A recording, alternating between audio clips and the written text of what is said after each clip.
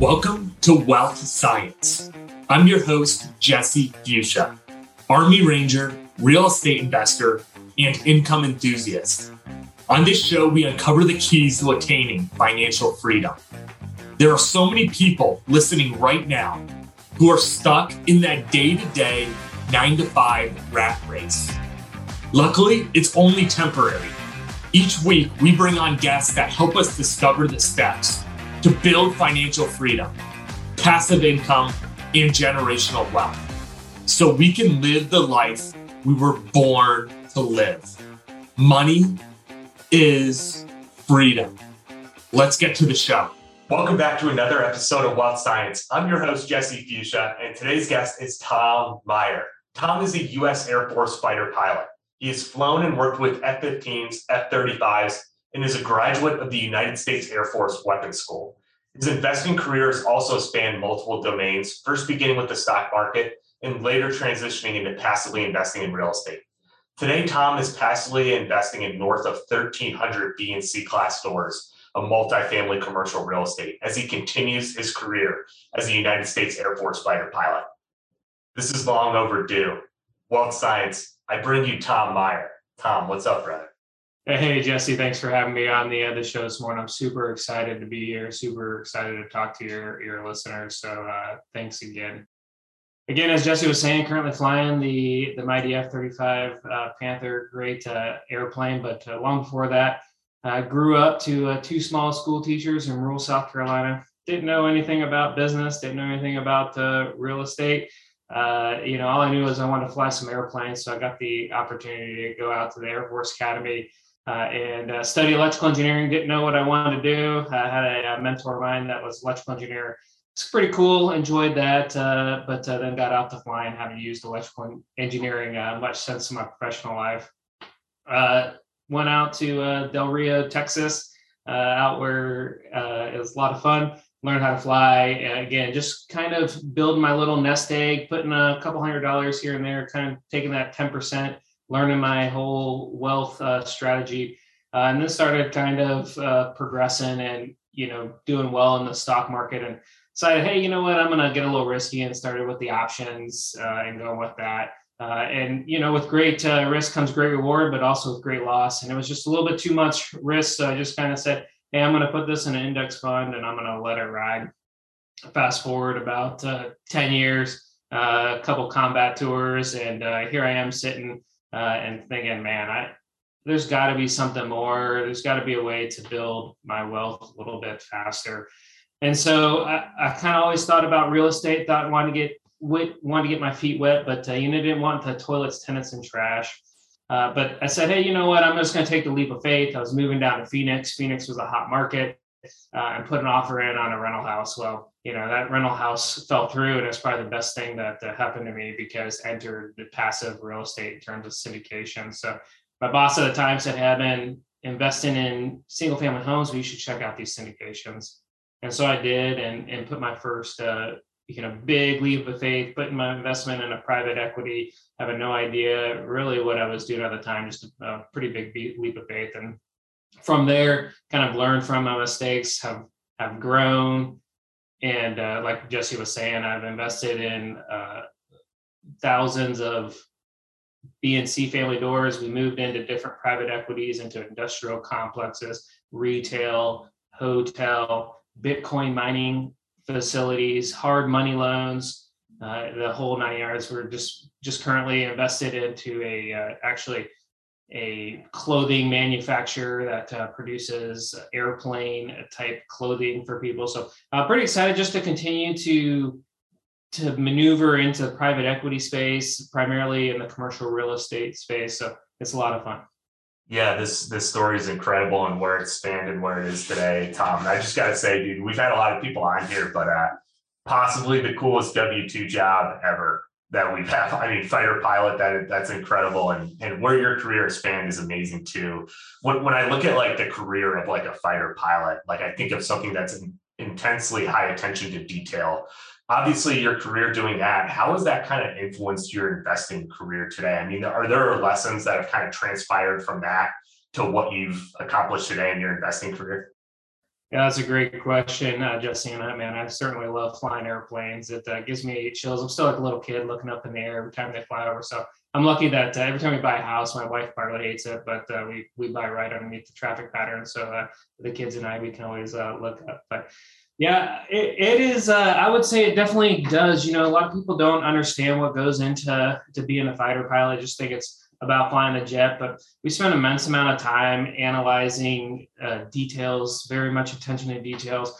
We'll go out and we'll brief for 90 minutes. So we'll talk about the flight for 90 minutes. We'll go fly a 60-minute flight, and then we'll come back and we'll talk about the 60 minutes for about 3 hours. So we spend a lot of time dissecting all that and going to the Air Force Weapons School, which is essentially, for those that aren't familiar, I hate to say this, but like if you watch Top Gun, it's the Air Force's version of Top Gun.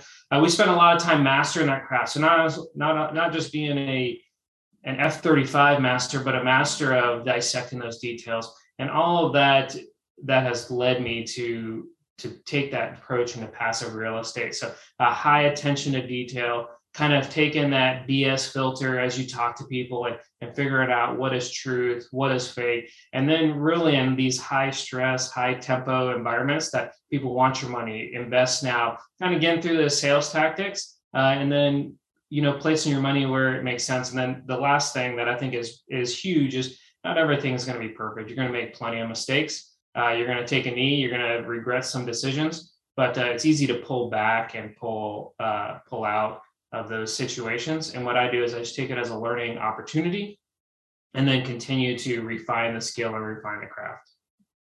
Yeah, that's incredible. And I just love this aspect where, again, you guys are flying for 60 minutes and then it's a 3 hour, what we call an after action review. I'm not sure if there's a different name in the Air Force or not, but where you're breaking down probably every single detail and turn. And I think so much can be learned from that. And there are people, I think, who go into those after action reviews who, I don't know if they don't enjoy criticism or they're not able to look in the mirror and to get better, but that's something that we take a high priority within my organization where, rank comes off and it's like, we just want to spend the next 3 hours getting better as an organization because it's what matters. So I think that's incredible on your aspect. I was curious, Tom, I have so many conversations with investors who are looking at some of our opportunities, and some people are in a similar part where you were at in the beginning where they're like, Jesse, I don't even know what a syndication is. Where can I start to get educated? How did you close that knowledge gap looking back on that first deal and where you are today? What education steps have you taken? And I guess what recommendations do you have for other people out there?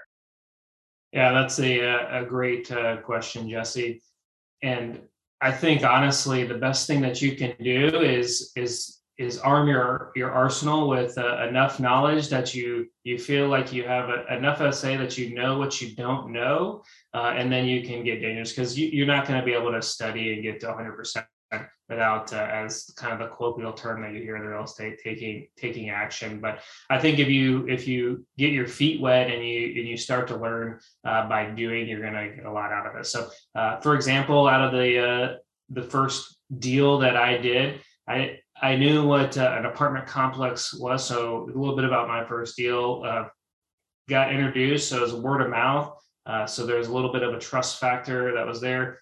Big operator, big syndicator. And it was about a 350 unit door complex out of Fort Worth, Texas. Kind of looked at the area. I didn't really know what I was looking at in terms of all those numbers that they put on the spreadsheet. Didn't know what cap rates were. Didn't know what any of that stuff meant. So as you hear all that, I just knew the operator was good. The numbers looked good. And, when I just gave it the old sniff test, it didn't seem like I was buying into the slumlord. So I was like, okay, this is something I can be at least proud to tell my friends and family about. And that was really about the extent of it. I got the PPM, and there's a lot of lawyer language of 300 pages. So that first one, read through that and said, okay, this thing talks a lot about risk. I'm pretty scared, but I'm going to continue to go there. So I think the first part is just feel comfortable, get enough questions, talk to the different operators, and there's plenty of resources out there, plenty of books.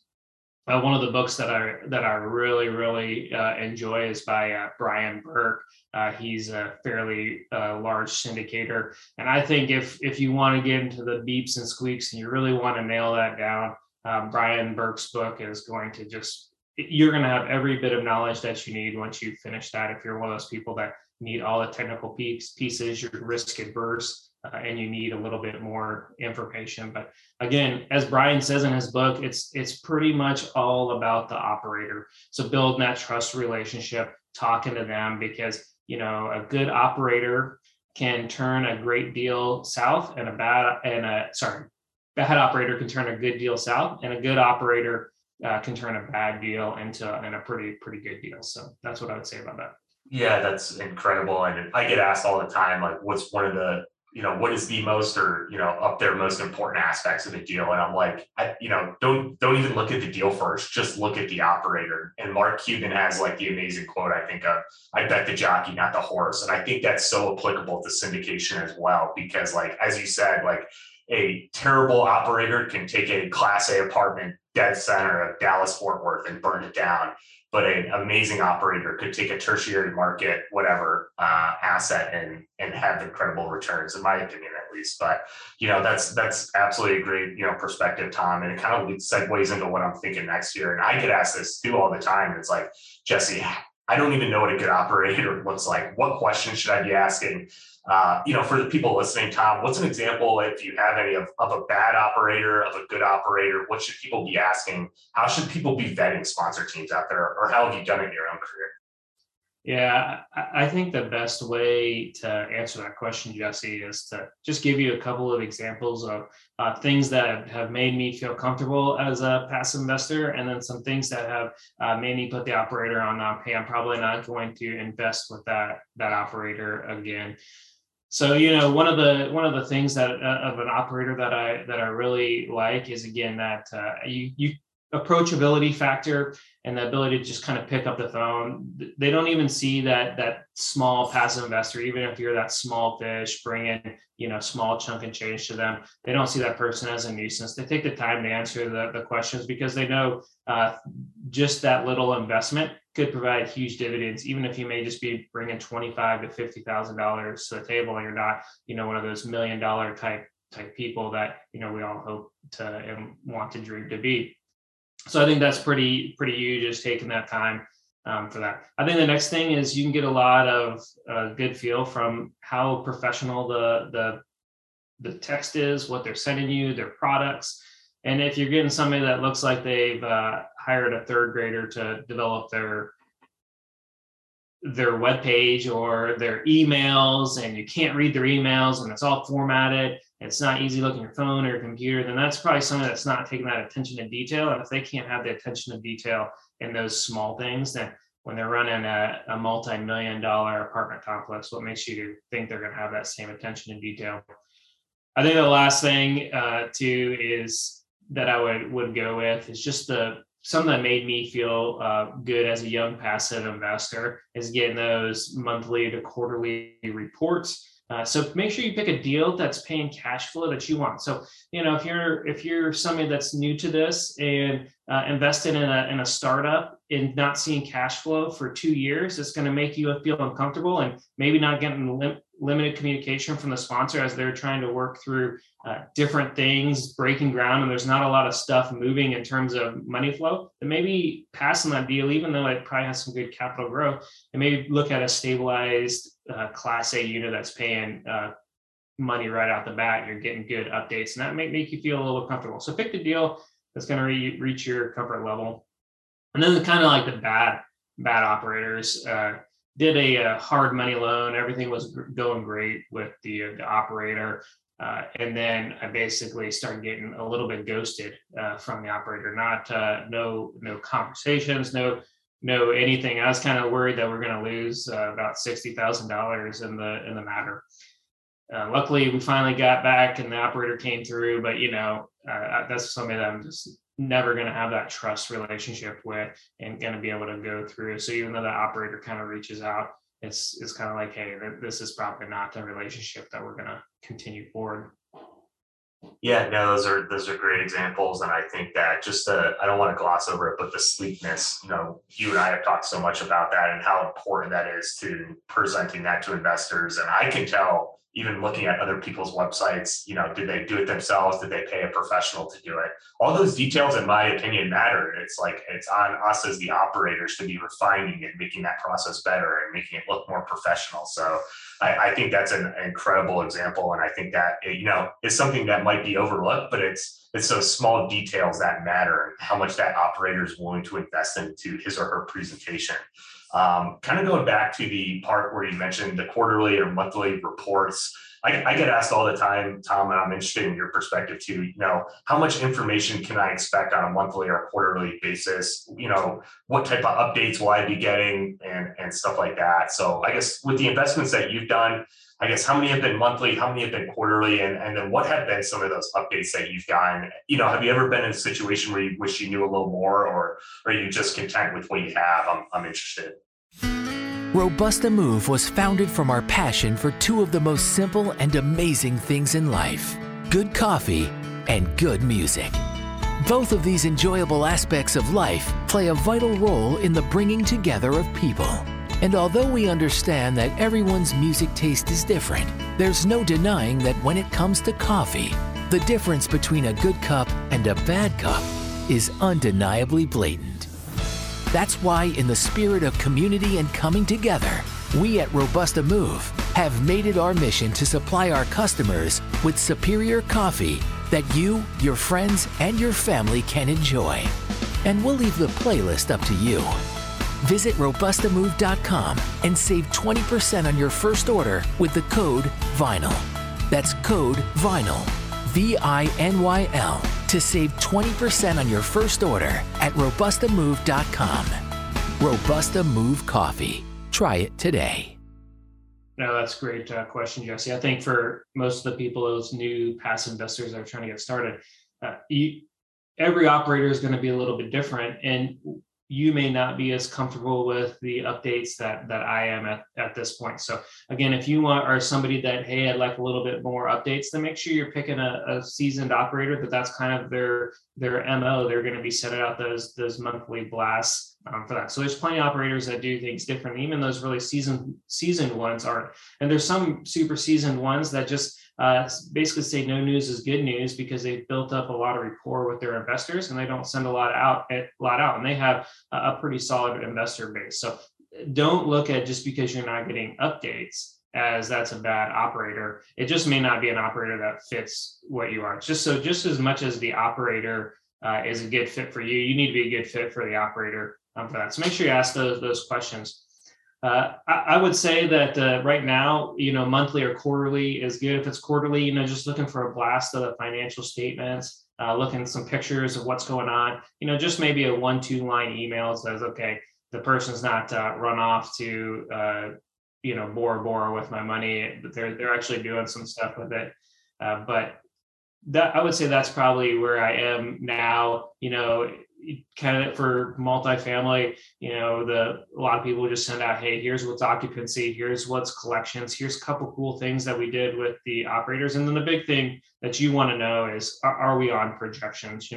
When we're in year 3, right, and you don't have the projection table in front of you, you want to know, hey, of all the twists and turns and the things that have come up that we didn't predict, are we still on projections? Are we still meeting what you have, or how far are we exceeding projections? And what does that kind of mean to me? So just a quick blurb, hey, we're meeting projections, or hey, we're exceeding our average rents by this amount, gives that kind of warm fuzzy, like, sweet. Or even if it's the bad news, I've got with all the winter weather in Texas over the past few years, like, hey, we've kind of taken a step back because we've had some pipe freezes. You're not going to be able to send distributions out this month because we got some big updates, but we'll be able to make up, and we still feel that we're going to make your preferred return. Just something like that, Jesse.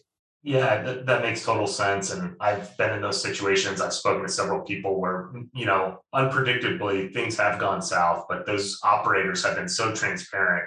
It's been incredible. I know sponsors who, if something, let's say, does arise like that, where they can't make a distribution, I know people that have taken a day to get on the phone with 65 people to tell them, themselves of, hey, Jane, John, I apologize. We've had these issues.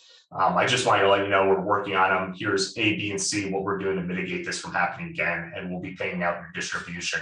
first thing next month. And that's something that I emulate and that I want to be like, and that's the operator I want to be. So I agree with you. I think updates is such an important aspect, and every operator is going to be different. It's finding, as the investor, it's finding what's the right piece for you or what's the right fit for you. So I appreciate that perspective. Kind of last question here before we get ready to wrap up and talk some just life stuff here at the end. Last passively investing question. When it comes to, I think we talked about it a little bit already, Tom, but when it comes to like the structures of deals and people finding the right fit for them, whether it's a cash on cash return, if it's an equity multiplier, if it's, I don't know, IRR, ARR, whatever, I guess. When it comes to the actual structures of deals, how should people be coming to that conclusion of like, hey, I'm looking for more of a cash on cash deal, or I'm looking for more of an equity multiplier deal? I guess, what do you do in your own career and finding, hey, this deal has this types of returns and it's the right fit for me? That's a great question, Jesse. And I think it's a hard question to really boil down with numbers and figures, because a lot of people that are coming to the private equity side are coming from the stock market, where you've got trends and you've got data and you got financial reports and you got alphas and betas and gammas and every other Greek letter, right? And they can do some sort of very holistic analysis of it, or something that's empirically driven that gives them that comfort level, where there's not a lot of that empirical data. And a lot of people will try to take all those R's, IRR, ARR, equity multiplier, and they'll try to sell you on what is going on. And one deal could seem really, really good. And one deal could seem really, really bad. And there's nothing that really tells you the risk that's associated with it without just some subjective analysis. So for me, I think number one is continuing that education and going, okay, what is my risk tolerance and how do I subjectively analyze? And everybody's subjective analyzation is going to be different. So for me right now, I'm really focused on kind of a blend of capital growth as well as passive income. Again, got a W-2 job, just looking to kind of continue those kind of mix. For me, I don't need the passive income at this point, but it kind of makes you feel good that your money is working for you, and it's more of just a feel good factor as you see stuff the mailbox money coming into your bank account every month. So I think that is kind of how I look at that. Just a couple of things that I look at is, don't get gleaned into like, hey, I'm going to look for this specific IRR. I'm looking for 14 to 18% IRR. I'm looking for a 2+ multiple, because I can tell you there's some operators out there that can make their spreadsheets give you whatever number you want. And then if you're not really deep down into the Excel, nth degree, you can get caught into that. For example, an operator in a deal that I passed, basically go out there and say, hey, we're super conservative in our underwriting. You hear that all the time. We're projecting no rent growth for the next 5 years. And you're like, okay, well, how are you doing that? And with no rent growth, and you are going to come out here and make money. The only way you can do that is by reducing the expenses and having some expense. But looking at their expense line, I didn't see a reduction in expenses. So what did I look at? I looked at their income line, and they're padding their income through other income. And so, yeah, they're not raising rents, but they're now putting in some other income that's in there that allows them to get to those things. So don't get drawn in by the numbers. If you're one of those empirical persons, like I said, just going back to Brian Burke's book, he'll really take a good look at how to do that, because there's different deal structures that can sound better than others. And Brian really gets deep down into that look. Yeah, I think like it comes back again to just finding what's the right fit for you and maybe trying different opportunities. And man, I like that cash on cash deal and getting that year one. Or maybe, you're looking for that more appreciation or equity multiplier, and you're looking for, you don't care if it cash flows year one, if it's a development deal or something like that. So I think it's just finding that right fit for you and yeah, investing in that education.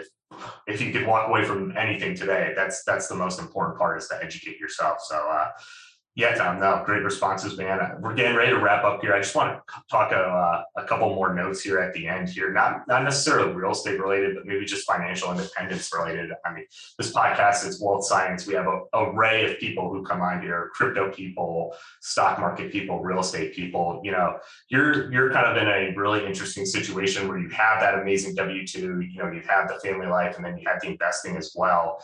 How do you find the time, Tom, to like balance the fighter pilot life, the dad life, the husband life, and then also the investing life to kind of make all of this come together and work?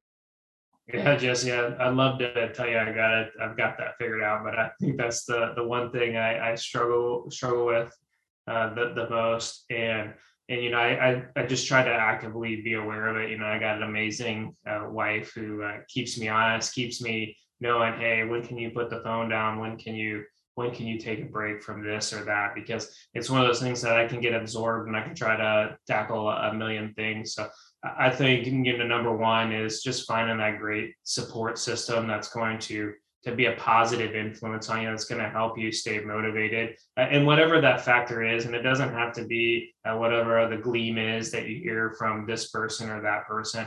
You need to just kind of look internal, some introspection, and go with that. You know, I think the other thing is, one of the things as I've gotten older that I've preached is introspection. You know, just looking deep within every day. You know, some people call it meditation. I just try to take a moment at the end of the day or the beginning of the day. It doesn't really matter to me, and just kind of look at where I'm going, what I want to do, who's helping, who's not, and really just I kind of look at everything as, is the cost of what I'm doing worth the value that it's going to gain, whether that's at work, at home, or whatever. And then you kind of realize where it is that you invest. And, you know, for me, the majority of my investment is here at home, because I know the cost of being a good dad is going to outweigh the value of producing just an amazing family. So that's kind of what I would go with that.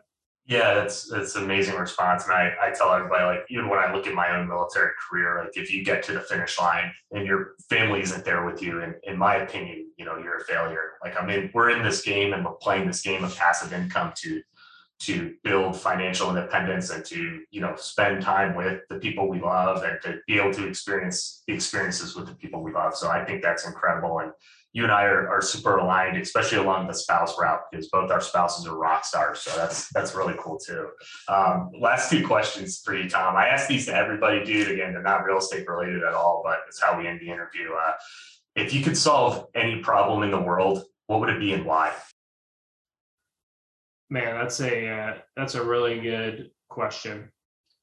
You know, I think, you know, this can sound super selfish, but I really just think it comes down to me and how do I become a better person?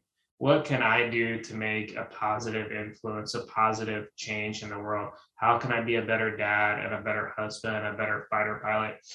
And, you know, I think if I could do those things, if I could better myself every day, you know, I think that the positive impact that would happen around me to the world, you know, would be exponential. And so I just try to, you know, again, it may sound super selfish, but I just think by trying to be somewhat better, be kinder, be more empathetic, be a better listener, all those things as a fighter pilot that aren't ingrained into you, you're, you know, making those tough decisions. I think if I can work on those things, then, you know, I'll just be able to accomplish anything else, and I'll be able to help anybody else accomplish what they need to accomplish.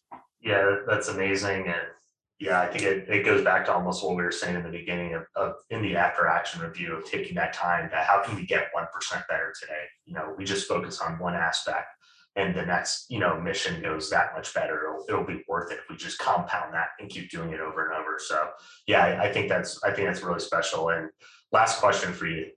Tom Myers living the perfect life. What's it look like? And I don't think I would change much from right now. You know, I'm really enjoying what's going on. You know, I got a beautiful house in Northwest Florida, living on the beach, flying F-35s, going upside down every day. Getting to talk with people like you, making an impact. You know, I just feel that I'm in a good spot, and I just want to continue to grow as an individual. And I just want to get to a point that when it's time that when my back and my neck can't support flying those jets anymore, and I gotta unfortunately hang up the flight suit, I'm in a position to still feel valued wherever that is, whether it's in shows like this or as providing kind of my expertise in consulting, whatever that looks like. But man, I tell you what, I'm not in a rush to change much anything. It's a pretty good life right now. Yeah, that's amazing. Destin, Florida, fighter pilot, investing in real estate. It's amazing, Tom. I can't thank you enough for coming on today. Like I said, I think my audience, and I geared the questions kind of what I think they'll benefit from and where they're at in their investing stages. So hopefully you kind of took that away from it. But for people who want to follow up with you, Tom, maybe there's someone out there who's in your community and didn't even know that you do this, or people just want to learn more about you. What platforms are you on? How can people find you after the show if they want to connect with you and maybe learn more about your story or ask you more questions? Yeah, that's a great question. I'm on LinkedIn, so you can look me up at Tom Meyer. You should be able to find me there, or you can shoot me an email at tom@meyerventuresllc.com. Yeah, Tom, I can't thank you enough. Like, seriously, dude, this is long overdue. I'm glad we made it happen because the amount of information and value added, it's going to help somebody else out there. So I can't thank you enough for coming on Wealth Science, dude. It was a privilege to interview you. Yeah, well, I appreciate your time, Jesse, and thanks for having me on. Hey, thanks again for listening to the Wealth Science Podcast. Take some time to subscribe and leave us a review. It really is the basis that helps us continue to bring on amazing guests each week. We have another incredible story to share next week, and I'm certain it's going to add value to this community. Please do not hesitate to reach out if there's anything I can do to help you in your journey of attaining financial freedom. Thank you again for listening, and we will see you next week.